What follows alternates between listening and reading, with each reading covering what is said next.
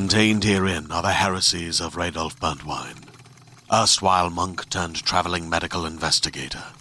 Join me as I uncover the blasphemous truth of a plague-ridden world, that ours is not a loving God, and we are not its favored children. The heresies of Radolf Burntwine, coming January 2nd, wherever podcasts are available.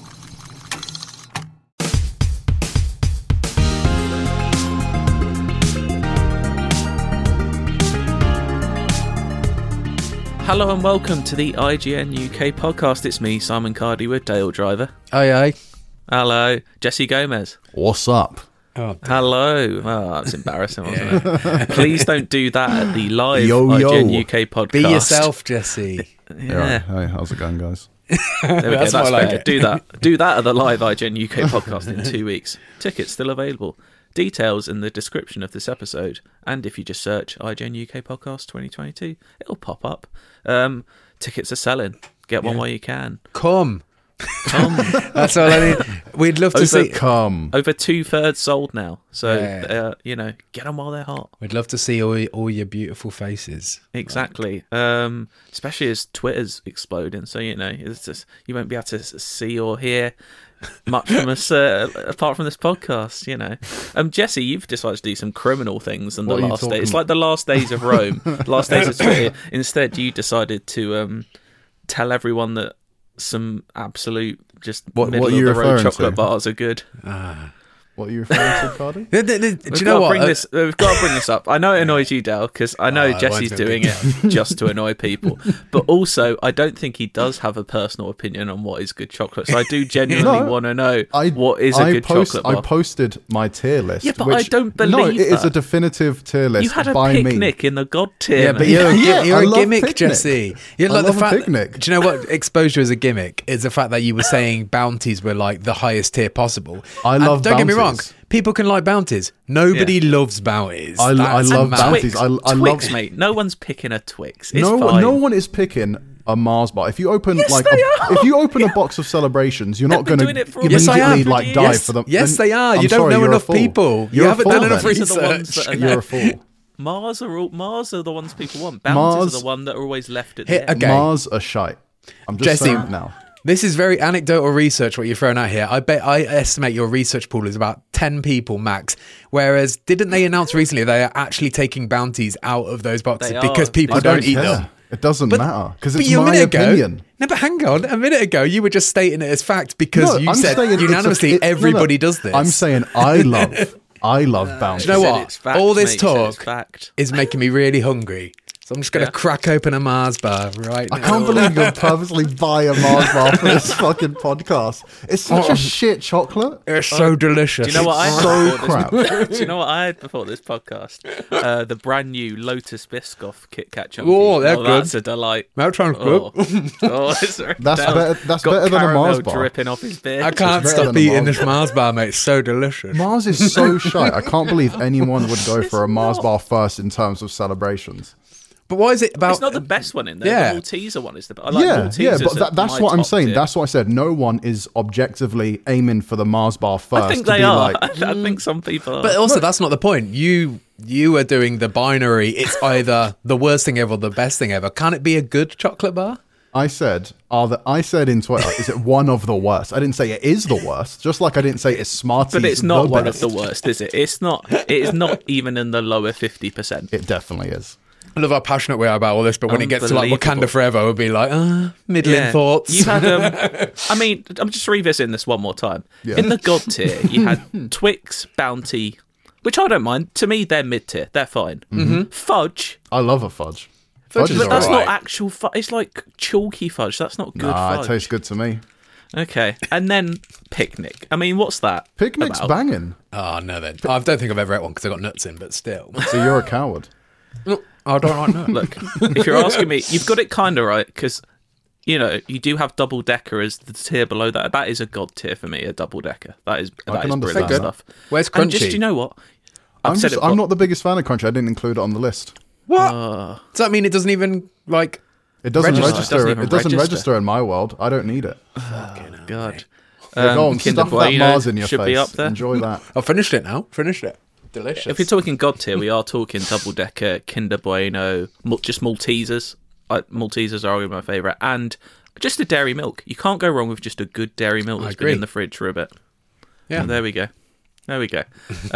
Please don't write in about chocolate. We did that about 2 years ago, I think. We're just doing it again. It's interesting that you didn't mention Mars on your God tier list. Well, because I don't think it's God tier. I think it's good. It's not good. This is why we have a scale. We've just been through this. We've just been through this, Jesse. No. Oh my God. Right. Good try. Should we talk about some films and games? We could just do a chocolate special if we want. Let's talk about Black Panther: Wakanda Forever. I still haven't seen this. I don't know when I'm going to find time to see this. I know you have, Dale, and I think you kind of echo a lot of what I've seen people say about this film, which is it's all right. It's not great. I think I don't know if all right is the right word to describe it, because I'd say there's some things to like and there's some good stuff in it. But there's a lot of things I don't like as well, and it doesn't feel like it feels like it was just a few decisions away from being a good film. Yeah, we're not going to spoil it because I haven't seen it and I don't want to hear spoilers. But the one thing that did strike me about it is it's 2 hours 40. Yeah, it's fucking long. That struck me. Like, without spoiling it in any way, how do they deal with the passing of Chadwick Boseman in a good way? Do you think? Like, is it a delicate way it's done? Whether it's a good story or not, they've got it in the end. Definitely delicate, and with hindsight, I guess. So I had an idea in my mind of what they were going to do, and they didn't completely do that, but they did little bits of that. So I kind of felt like satisfied. I guess that's the wrong word to use, but you know what I'm getting at. So I think. And I think it's touching the fact that there's no CGI. They don't do like a Fast and Furious kind of. No, nothing like that. He's obviously there spoken is CGI about. in the film. Yeah, there is CGI in the film, just a bit. Yeah, but with the Chadwick stuff is like it's addressed up front, and they do talk about him a lot. But he's also used as like a character motivator. His death is used as a character motivator as well. So yeah, I don't have any real problems with that. You know, they're dealing with the cards they were dealt, and I think they did it in a tasteful way. So that's good. I also think I'm going to go through good stuff first, right? Okay. I think the idea for Namor, I think is really cool. I really like the actor that plays Namor. I wouldn't even dare try and pronounce his name. Was it Tamor or something like that? I don't know. I haven't seen it. No. But he's a fantastic actor, and I really like the idea for his backstory.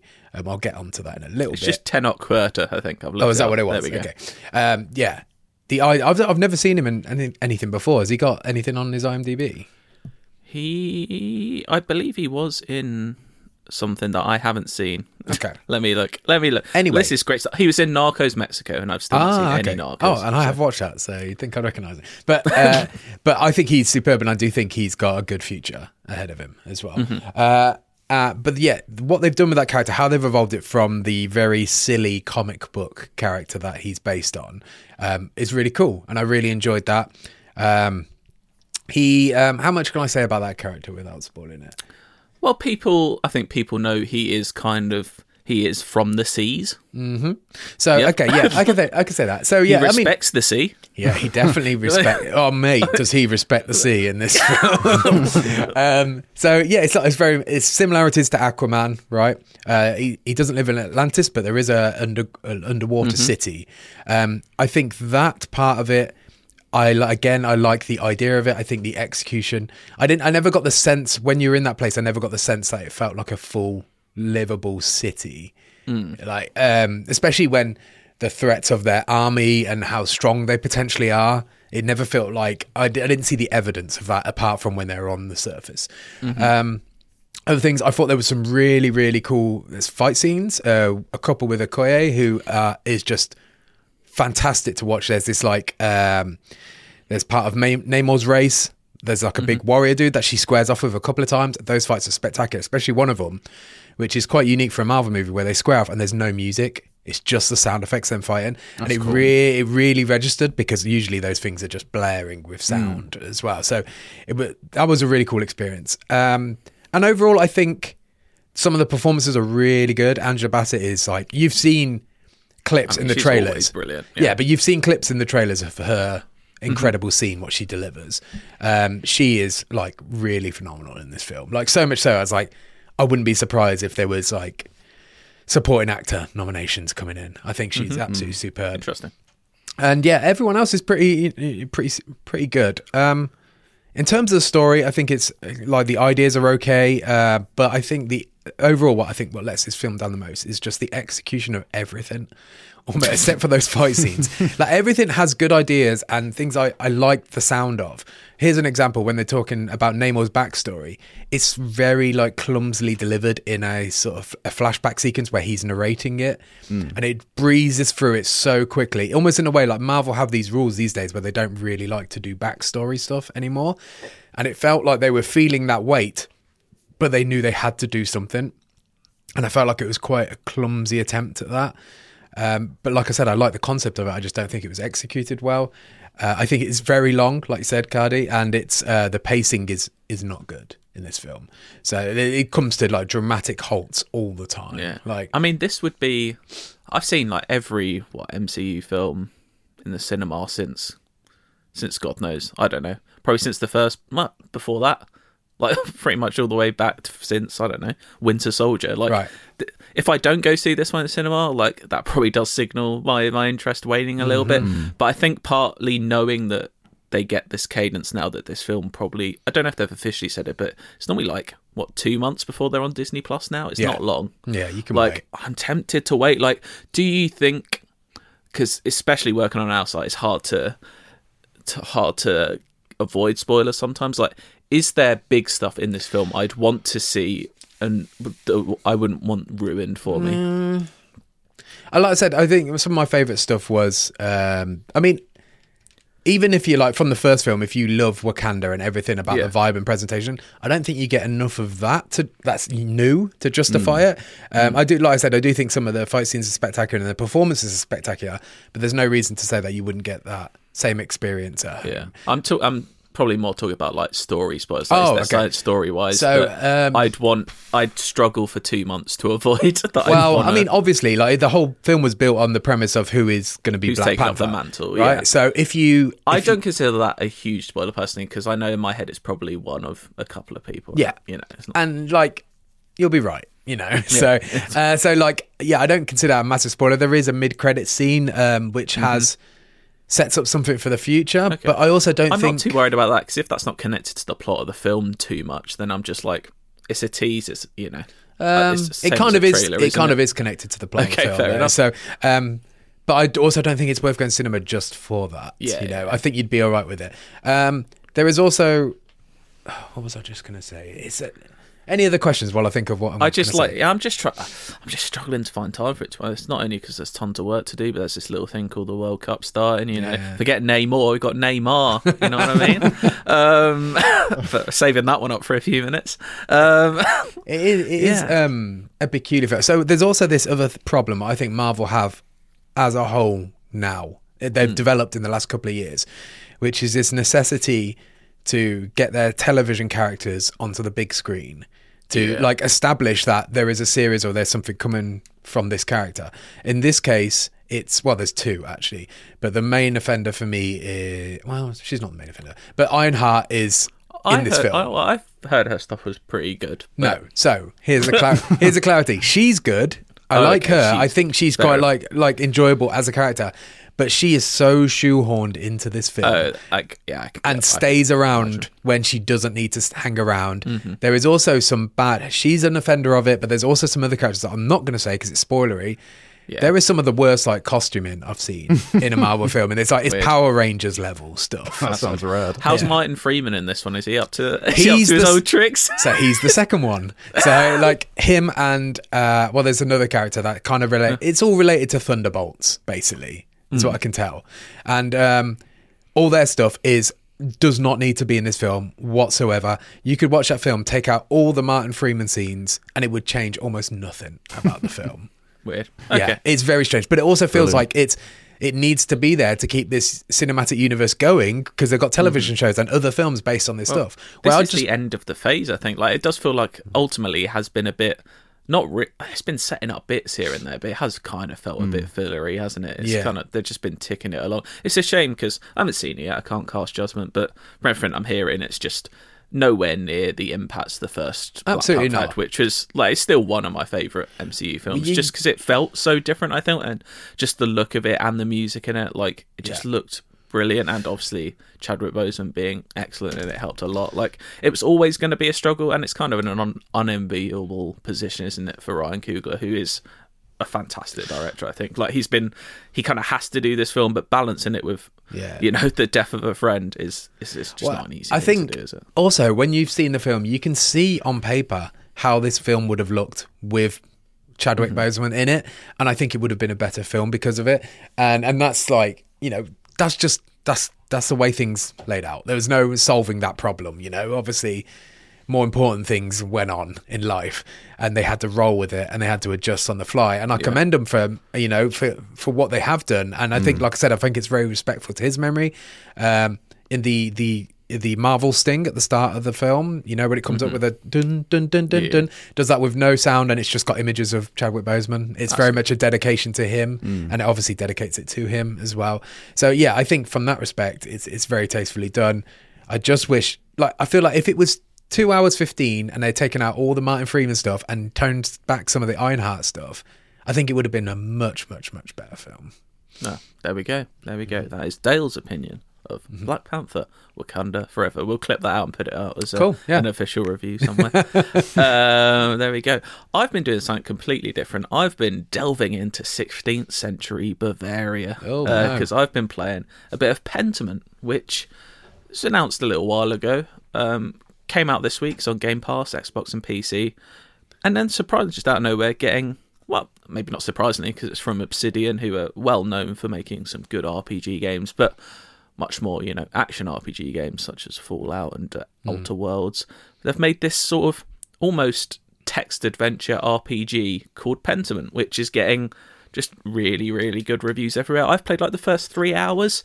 I like it. I'm not quite on that same boat as like a 10 out of 10, but I think this is very much the definition of an acquired taste game. Okay. Like, it's a 15 to 20 hour text-based RPG, basically. It's like a choose-your-own adventure that has very light RPG elements, like you're choosing your character's backstory. You're kind of doing the Persona thing of, like, you have this afternoon to do one thing. What are you going to do with it? How are you going to spend that time? It's, like I said, you'll either be into this game or you'll completely just turn it off after 10 minutes. So it's interesting because, like, I have not paid attention to this game coming out beforehand because I looked at the visual style and I was like, not for me immediately. But the 10 out of 10 flag and other people scoring it really high makes me interested. Yeah, it's definitely something I'd recommend, especially it's on Game Pass. Like, it's something I'd recommend everyone try. I will say the first hour to an hour and a half is very slow. It's like... Dale's tuning out already. Yeah, it's not the best introduction. It is what the game is. It is, and we mentioned the art style. It's kind of like a old 16th century sort of like tapestry look to it. It's beautifully drawn. It's like really nicely animated. There's no like voice acting. There's hardly any music. It's a lot of just like, sheep barring and like birds and like wind going through trees and farm noises. And you're going to be reading a lot of text. But it's basically... Well, I suppose I should just say what it is. You are a 16th century artist called Andreas, and you're working at this abbey in Bavaria in Germany, and you're just you're going about he's working on his masterpiece, like in amongst, making like reproducing books for the church. So like there's a hefty amount of God talk. There's a lot of theology going on in this game. Like, it's like, what Disco Elysium did for politics, this is kind of doing for theology in a way. There's a lot of talk about like the church. There's a lot of talk, if you know about Martin Luther and what he was doing in those days. Not Martin Luther King, the original Martin Luther in Germany in 1522, I think. It's kind of, if you're into that period of history, like I love my history. This is never a period though that really has interested me. Like, I'm into like 18th, 19th, 20th century. Like, this is a bit or ancient. This kind of like middle ground, like almost late medieval, is never really an era that interests me too much. Is there contrast in views in terms of religion in the game? Yeah, so there's kind of there's some debate about like, oh, is the church all too powerful? You know, Right, okay. stuff like that. Like your character, and you can kind of build your character how you want. His backstory could be he's a heavily religious man who studied, you know, like theology at university, or you can choose him to be a hedonist like I did, who studied Latin and law and stuff like that. And like, so that's like where a lot of the RPG stuff comes in, and that kind of comes in clever ways. So like, let's say you picked someone who studied Latin, you might pick up a book that's in Latin and you can translate a passage of it, and that may come in use, like reading that may come in use later, or it may help you in a conversation.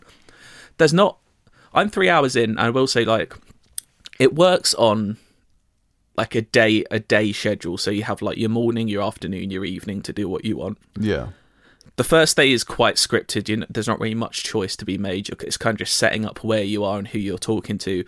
It probably could have been cut in half, because it does take like the best part of an hour and a half to get through that first day and like meet everyone in this town and this abbey and everyone. But then the second day, the inciting incident of the game basically happens, and that's where fundamentally this game becomes a detective game, and you're trying to work out what has happened. And that's when you can decide, you know, in the afternoon after this thing has happened, you've got 4 different people you could speak to, but you can only talk to one of them that afternoon. Which one do you prioritize and talk to first? So that's where the game comes into it, and I'm like at the end of that second day now, and I'm enjoying it much more. That first day was a bit of a slog, but I feel like now I'm getting properly into it. And I don't know if fun's the right word. It's kind of semi-relaxing, but also really engaging in the brain. It's like a weird combination of things. From what you've played, is your character still learning things? Because I only had the chance to check out like maybe the first 20 minutes, so I chose a character who specialised in, you know, being able to speak French and stuff like that, and all these other little different bits. But I don't know from your experience if your character still extends being able to learn after that point. Learning new things after that? Yeah. I haven't had that yet. I've only had like 3 or 4 backstory choices so far. I haven't, obviously, as it gets, like, it's a long game, like I said, I think 15 to 20 hours to finish. Yeah. But I don't know how much more that develops. I will say it's worth giving a go, just because it is so distinct. Like, it's like, not really. It's one of those things where you play and you're like, I've not really played anything like this in a long time, or if ever. I don't know if you said it earlier, but it is like a detective story, right? As well. Yes. So yeah, it's like, and you don't get that for the first 2 hours or so, but then it becomes that you're kind of, you're talking to people, trying to work out what's happened here. I just did a little bit of like examining of a corpse, so you can kind of guess what it's a murder mystery. I was going to say, it's in the trailer. I think it's fair to say what the inciting incident was. I just like, so that's the choice I made that morning. It's like, do I go talk to these 3 like suspects or people that might have information, or do I go examine the corpse, because I kind of got a bit of information that if I don't do this now, maybe I won't get the chance to ever do it. Right. So it has kind of got like a little bit of that Disco Elysium stuff to it. It's like, you should go do this now. It sounds like you're in for a good story, because the director of the game is Josh Sawyer, and he is the dude who directed and lead designed Fallout New Vegas, which you know, people always say that is the best Fallout. So Obsidian are great at that, and like, it's good that they've kind of been given the chance to make this. Like, it's obviously very much a passion project for him, and it is unique, and I will persevere with it. I'm not blown away by it yet, but I'm definitely intrigued, and like, just I can't play it too much. I played it like an hour ago, because like I said, there's no voice acting. It is just a lot of reading, but there's never like extensive chance. There's lots of short conversations. But yeah, I think it's just worth checking out if you have Game Pass. When you play games with no voice actors, do you read out loud with unique voices? I just read it. Read it in my head. But do you give people their own voices in your head? I think you kind of naturally do. It's weird if everyone has the same voice, isn't it? I just wanted to ask that. There we go. I'm enjoying it. I'd check it out. Let us know what you think if you play Pentiment. IGN_UK feedback at IGN.com. Jesse, you've played another one of those Dark Pictures games. You just can't stay away from these, can you? I'm just going to say it's part of the job. I did not actively it's want not part to of the job to finish them all. I will say I have not finished this, and I don't think I will, but let me give you the lowdown on the devil in me. I bet he does.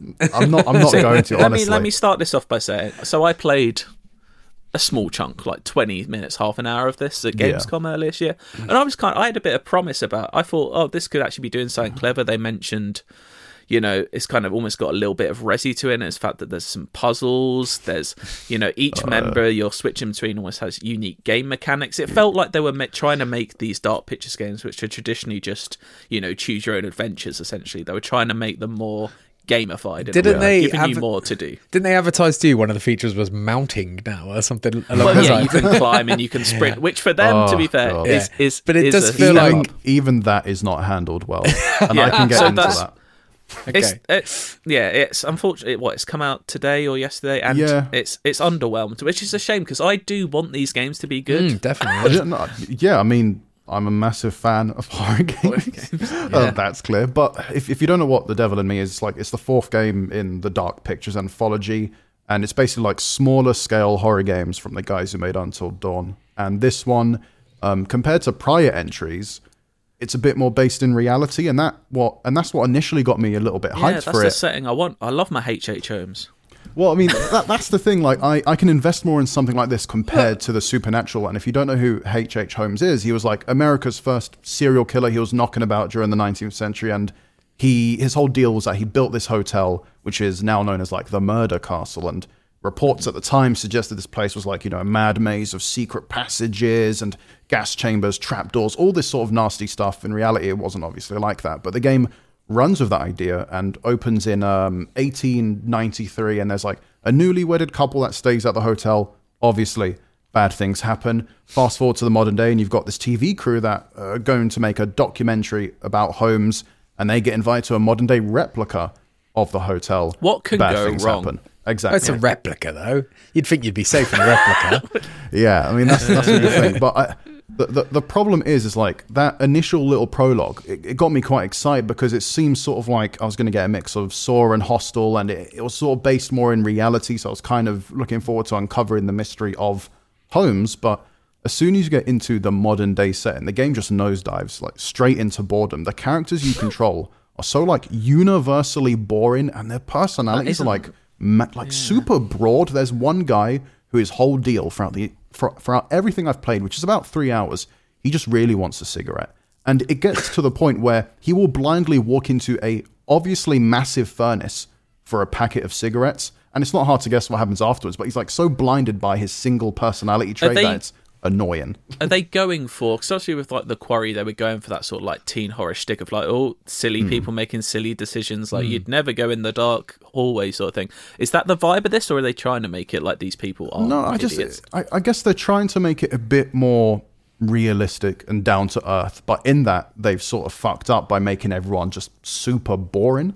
It continues with the problem that they've had in previous games where dialogue will feel disjointed. There is going to be weird cuts in conversations. There's pacing that makes people, feel like aliens, to the point where I was sitting there thinking real people do not speak like this. No. And it takes you out of it immediately.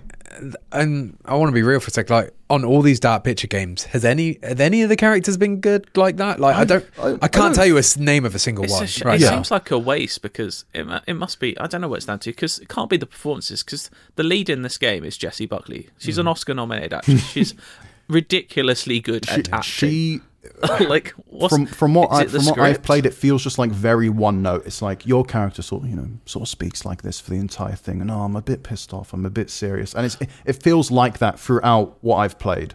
I mean, I assume 3 hours in, it's only just ramping up though, right? Yeah, I mean, I think I'm maybe 3 or 4 hours in, but the scary shit only starts to really happen 3 or 4 hours in. Yeah, that's what I'm saying. Yeah.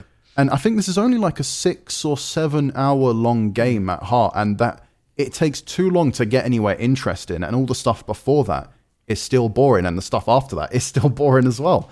And even on a technical level as well, I had moments where a character would be running down a hallway, and then they would freeze and then T-pose for the rest of the chase scene, or dialogue would desync, or, I mean, my biggest pet peeve is just the way the characters move. You mentioned they've got the brand new game mechanics of being able to crouch and crawl. But even that, it's you walk up to a space and you press A immediately, but the character has to stop. They have to crouch. And it's really slow in terms of movement. It's not like, I'm going to press the crouch and move there naturally. It's all very Do you think this is a problem with the game, or it's fundamentally just a problem if these aren't games for you? Like, is this like more of a casual like person? Like, if you just had some friends around who don't play games, like, let's play through this choose your own adventure. Like, no, like, don't get me wrong. Me and my partner are having a laugh at, like, the stupid decisions you can make and stuff like that. But I think it's gotten to the point where they're not really advancing their own tech. This was fine and new back when Until Dawn and The Walking Dead happened, but things feel like they are getting slower when it comes to these games. And that even translates to the gameplay as well. You're constantly getting stuck in boring environmental puzzles where it's like, push that crate here, climb on the crate, then you can kick a ladder down, then climb back down, push the crate over there, then you can climb up here. And it's just like, there's so much busy work to get to any scares. It sounds like they've got a lot of good ideas there. I think they just need to find a way of bringing it together. Like, they've kind of, it's a weird thing, they've kind of carved out this niche of like choose your own horror games that no one else really does, but also not really mastered it themselves. Like, I feel like if another studio wanted, they could kind of do a better version of this. And they've got all these cool different ideas and stuff, but it just doesn't really mesh. And there's just like some baffling decisions too. There's one character on the team who's like a lighting expert for the TV crew, so she takes out an old school like light meter, like the analog one that ticks when she's solving a fuse box puzzle, but she takes it out, but it doesn't do anything.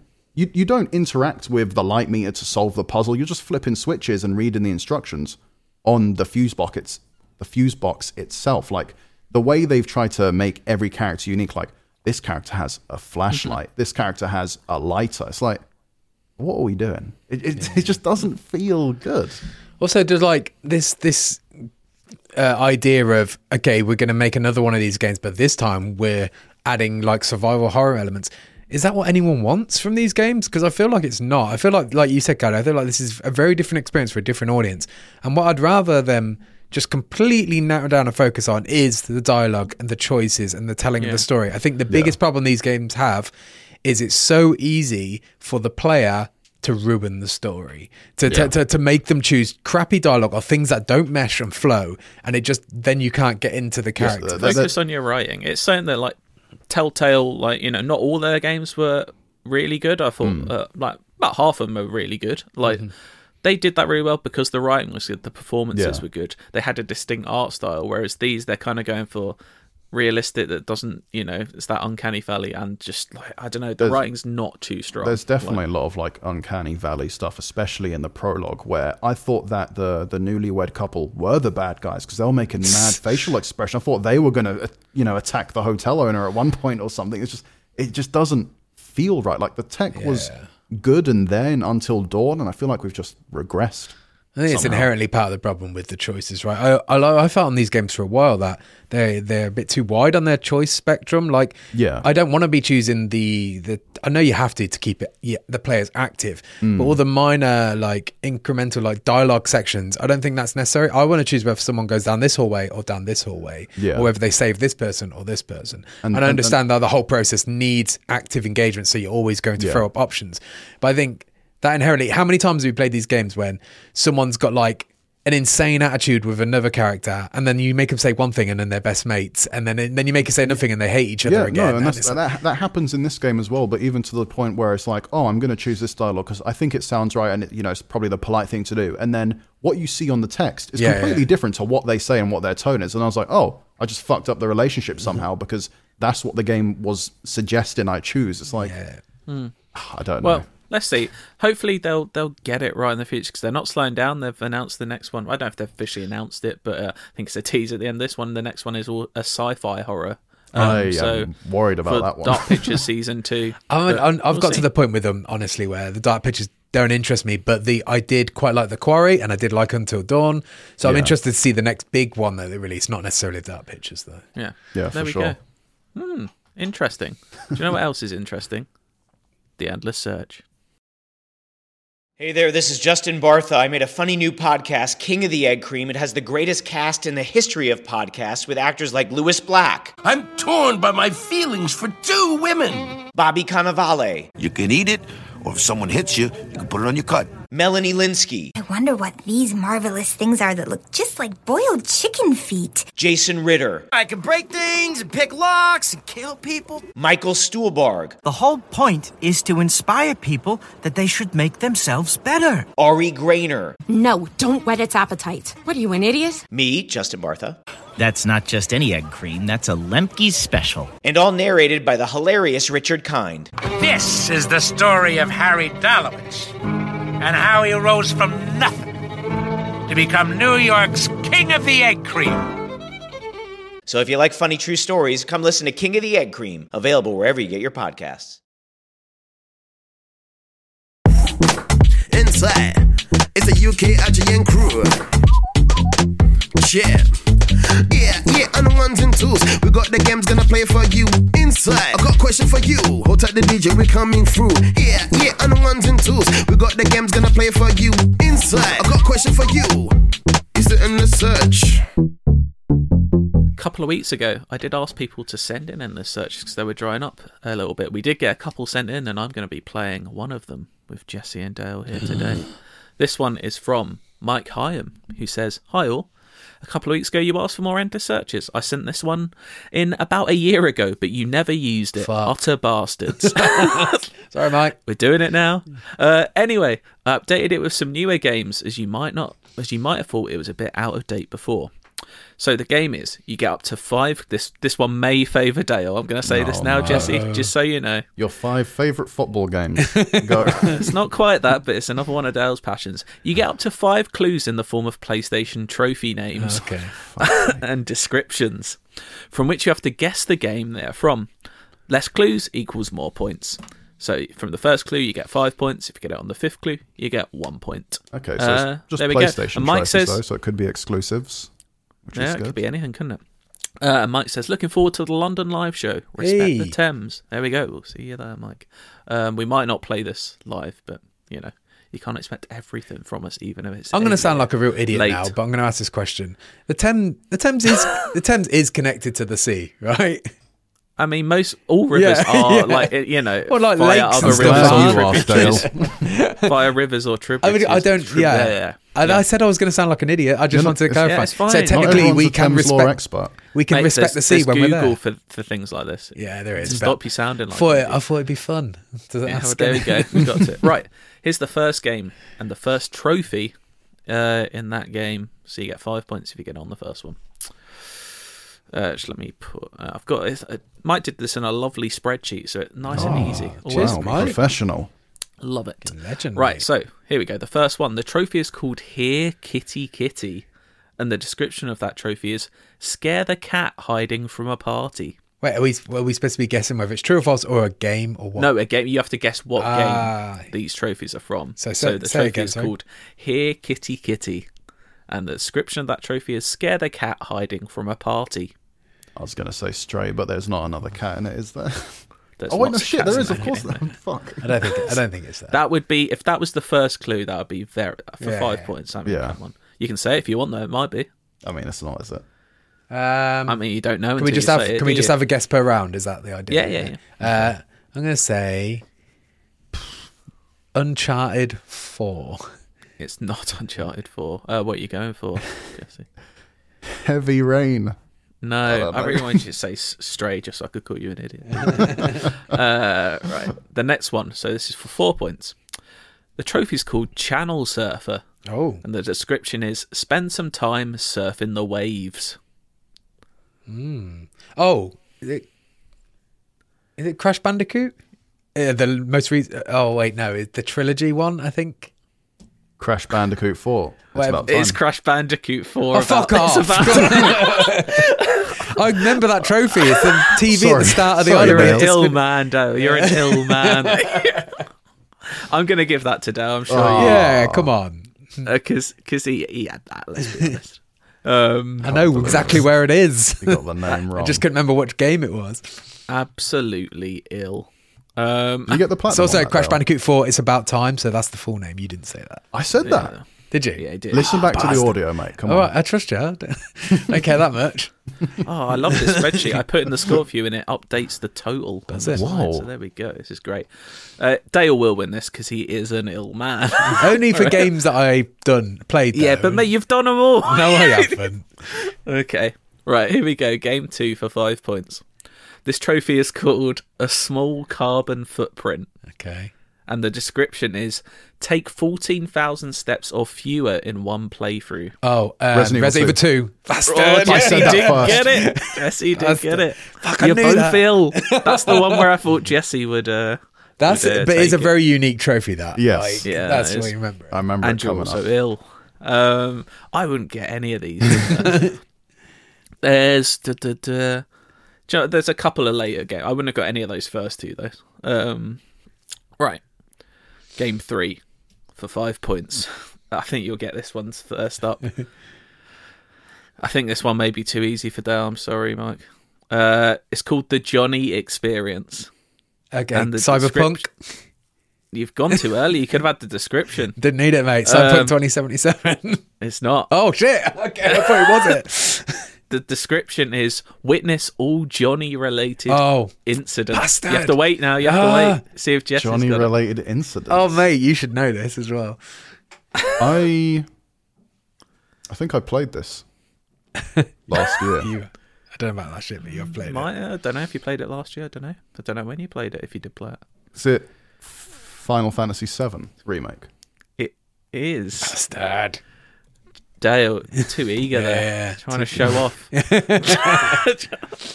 9-4 to Jesse with 2 to play. But I think Dale still might get it. Who knows? Is Johnny in the original game as well? Does he appear in the... No, I don't think so. Well, it might be. It's like a psycho. I can't remember. Yeah. Okay. Game 4 for 5 points. The trophy is called Snackosaurus, and the description is, now look who's extinct. That's a difficult one. Have you got like a description for it? That was it. Now look who's extinct. Yeah. Oh my god. So immediately I'm going to Crash Bandicoot again, but I know it's not that. Oh. No. I'm going to say Ratchet and Clank. No. Snackosaurus. Now look who's extinct. Little Big Plan. No, Sackboy's Adventure. Is that it? No. Okay, for 4 points. Bug-sized relaxation, and the description is release that tension at the root level. Are these all Takes Two. Yeah. It Takes Two. Oh, yeah. I guess just for clarity, these are all PlayStation ones, right? They're PlayStation trophies. Yeah, okay. That's 13-4 to Jesse. That means he's won. Fucking hell. I think Dale's arrogance. What's that Resident Evil one? Screw me it's over. the Final Fantasy one, mate, where you but the jumped Resident Evil in too one. early. Yeah, I did. Yeah. Unbelievable. Right, this I'm going to swap around a couple on this last one because I think the first clue is too simple. Okay. So I'm going to go for 5 points. This trophy is called Enchanted. Slot an enchantment into your armor. God of War. It is God of War, yeah. The original first one was Defend Your Home from the Stranger. Okay, yeah. Would have gone. But there we go. I enjoy the game. We just need to make it harder for these two, is what we've learned here. Just no Resident 13-9 Evil. to Jesse. I think what makes them easy is like the description part. So I wonder if there's like a system where you just say the name of it and then you get like a less Maybe. points for the description. Google Translate the name of the trophies a few times. Oh, we haven't done the Google Translate one in a while. I might have to get back to that. That's good fun. Translating like the name of a film 5 times or whatever. That's always good. Yeah. Right. Thank you, as always, IGN_UK feedback at IGN.com if you want to send in feedback, or indeed any emails about anything, like some of these people did. Who's first, Dale? Oh, sorry, I just was burping a bit there. And is it that Mars bar repeated on me. This is from Stephen Reynolds. He says, "Hey, UK IGN crew. Firstly, I agree with almost all your comments about Sonic Frontier. However, despite its failings, I enjoyed it. I've been thinking about your call out, asking listeners what they like about it, perhaps to better understand why the reaction is polarizing. I have a theory, I think. I theorise that Sonic falls into the same camp as Pokemon, in that the video game portion of the IP is tightly locked in to a single developer on their own journey, Sonic Team and the Game Freak, respectively. Many comparisons can be drawn between Sonic Frontiers and Pokemon Legends Arceus. Is it Arceus? Or Arceus? Well, anyway. I think it's Arceus. Arceus was equally criticised for each bland open worlds, etc. However, is rated on Metacritic at 80%. Both games start to deliver what the fanbase want to see just through the lens of the limited developer. Given there's seemingly no chance of a developer changing, fans of the IP are willing to accept the game's shortcomings, even if they are on at least the right path.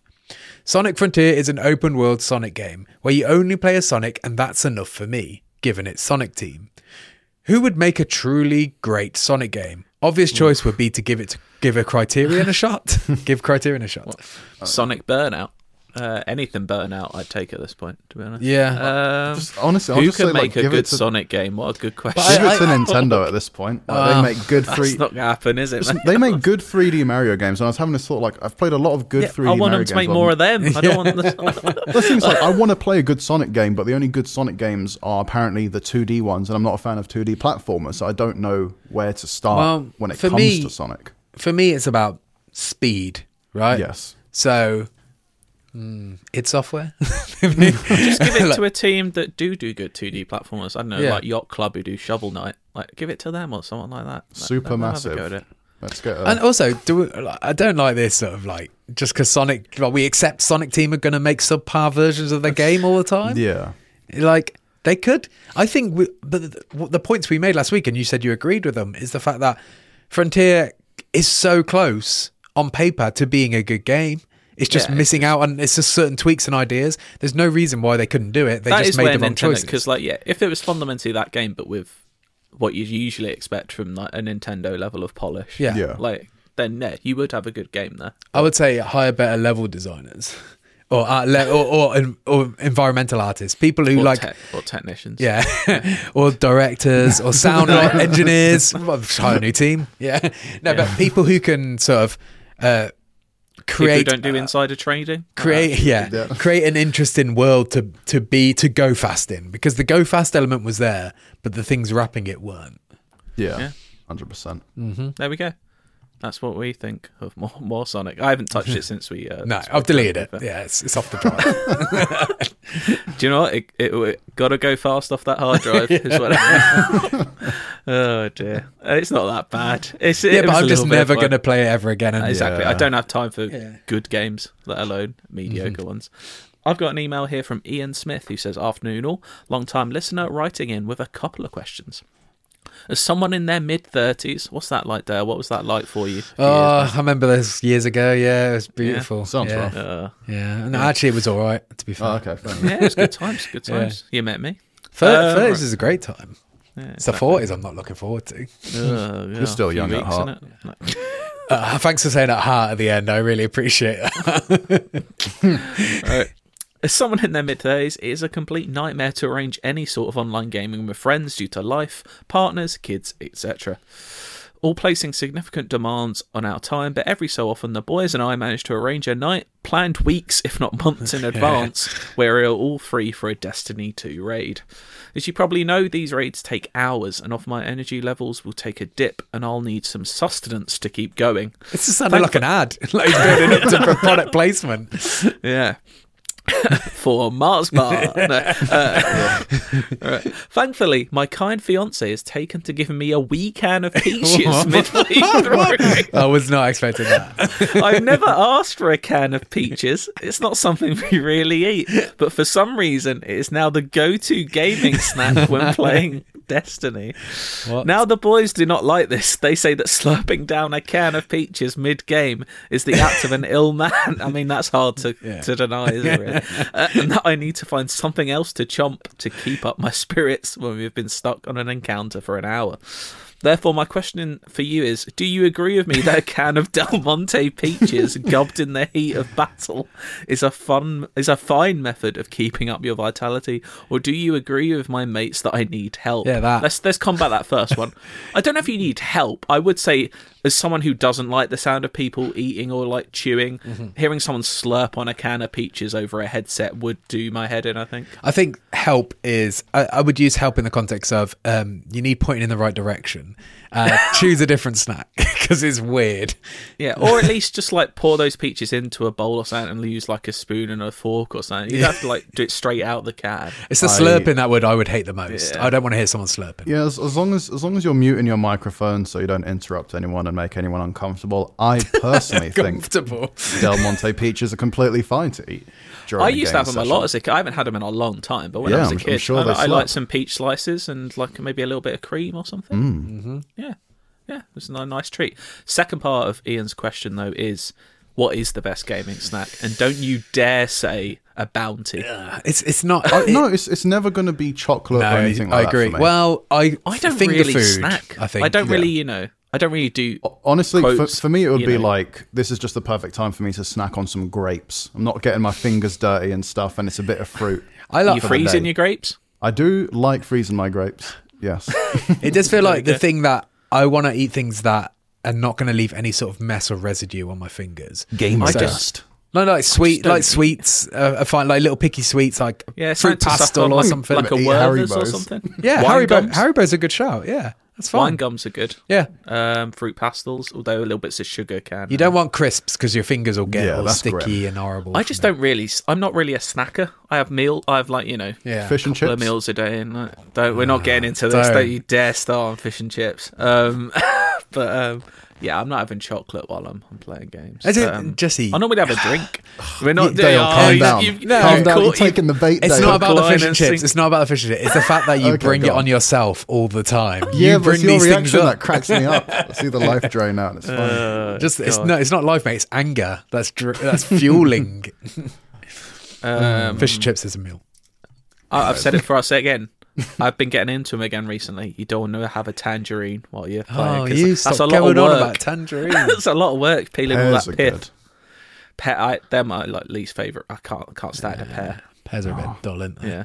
Dull. Yeah. Do you remember in this is just a random detail, but in Always Sunny when Charlie has a pear for the first time and he eats the whole core and the sticker and everything? That was a good scene. It's part of it. There we go. But yeah, get help with the peaches. Ian, I think it's fine. There we go. We've got one more email. Who's that from, Jesse? This is from Josh Gallimore. He says, "Hey all, I was up for a dumb, easy film tonight, so I put on The Suicide Squad 2021 and was reminded of how jarringly shit one of the music choices is. There's a love scene with Harley Quinn and Presidente Luna where she says, 'You're so friggin' hot,' and then they start to get it on. But then, out of fucking nowhere, Whistle for the Choir by the Fratellis comes on. I get that the lyrics are sort of pertinent, but the song doesn't fit at all, and there's absolutely nothing sexy about a song that has whistling in it." That's a good Fair enough. Anyway, I'm sure you see where this is going. What films do you know that have equally bizarre music choices in them? Cheers, Josh Gallimore from London, buzzing for the live show in a couple of weeks. Josh. Very kind. Yes, Josh. You don't know who the Fratellis are, do you, Jesse? I don't think I've ever listened to them. I think you would have heard this song though, just through being in the world 10 years ago, being in existing. I mean, I have watched the film. They came and went. Yeah. I can't think of films. I can think of games. I can. A recent example. Is it The Quarry? No, it's Gotham Knights. Yes, Gotham Knights is the worst offender. What song was it again, think of Dale? Well, there's Living Da Vida Loca. Yeah, that's it. Yeah. It's a cover of La Vida Loca, like a pop punk version of it, I think. Yeah, it's dreadful. I know one film. It's actually a very good film. It's Michael Mann's Manhunter, which is like Hannibal Lecter. It's like the original Red Dragon adaptation. Really good film. Really dark, gritty, horrible film. Ends with this really nasty confrontation, but then it ends with a beach scene. I think it's a beach, or is it a garden? I can't remember now. It's been a couple of years. And out of nowhere, this film was made in 1986. They play Heartbeat by Red 7, which is a song probably no one even knows. No, I don't know. But it's just a really weird, soft rock pop, like, romantic song at the end of this film, and it doesn't work at all. I'll play it at the end of this podcast, just so people can kind of get in their heads. Imagine, like, you know, you got Hannibal Lecter, you got Red Dragon, like, popping off, horrible stuff, and then out of nowhere, the film just ends with this, and you're just like, what's going on here? I respect Michael Mann to the end of the earth. He's incredible. I don't know what he was thinking about at the end credits of this film. This sort of ties into this very loosely, but like early 2000 like Disney films would have like great songs that you would always remember, but at the end they would have like R&B versions of those songs. I was never into that. Can you give us an example? Oh shit, I'm pretty sure. I feel like Hunchback of Notre Dame had one, and like a few others. There were like big Disney films had like R&B versions of like main themes at the end in the credits at some point by like a big artist, and it was just always shite. You have to dig one out, send it to us. This is not the question he asked, but it reminded me of something. I really hate when songs are so on the nose about the subject matter. You know, when it's almost exactly like. Unless it's a musical. Have you been watching Love is Blind? No, I haven't actually. I need to watch it. But like if they're talking about someone being in love and the song is like In Love or something. Like the one that I can't think, the example that always comes to mind in this was in Netflix Marvel, what was it called? Oh my God, what was it? Well, the Netflix Marvel character, not Daredevil, not Iron Fist, Luke Cage. Jessica Jones, Luke Cage, one of them. Yeah. In Luke Cage, there was a bit with Cottonmouth, who was the son of a preacher. And so there was a scene where they played son of a preacher man. And I just like, I think on the nose like that, it's not artistic, it's not clever. It's just the first thing you thought of. You want something that sets the tone. Yeah. Not that something that outright just has the lyrics that reference it. Do you know what was banging? Lady Gaga's Hold Your Hand at the end of Top Gun Maverick. Oh, that's how you end a film. But we are going to listen to Heartbeat by Red 7. Not Heartbeat by, is it Don John? The one that's in GTA 5? Oh, I don't know. Oh, yeah. It's not that Heartbeat. I wish it was. That would still be weird, but it'd be better than it's a banging song. Heartbeat. But there we go. Enjoy that. Remember, live show in a couple of weeks. IGN _ you can be back at IGN.com if you want to send in any emails. About chocolate. And we'll be, enjoy yourself a good chocolate bar. Not Mars. Everyone, if you come into the live show, feel free to bring Mars bars for Jesse. He's going to love it. I mean, I can give them away. This is his plan all along. He loves Mars bars. Mars bars. Right. Here's some Red 7. I feel like Alan Partridge. Goodbye. Bye. Sometimes I understand it very clearly. Heartbeat, listen to my heartbeat. Oh, heartbeat, listen to my heartbeat. Heartbeat, listen to my heartbeat. Oh, heartbeat, listen to my heartbeat.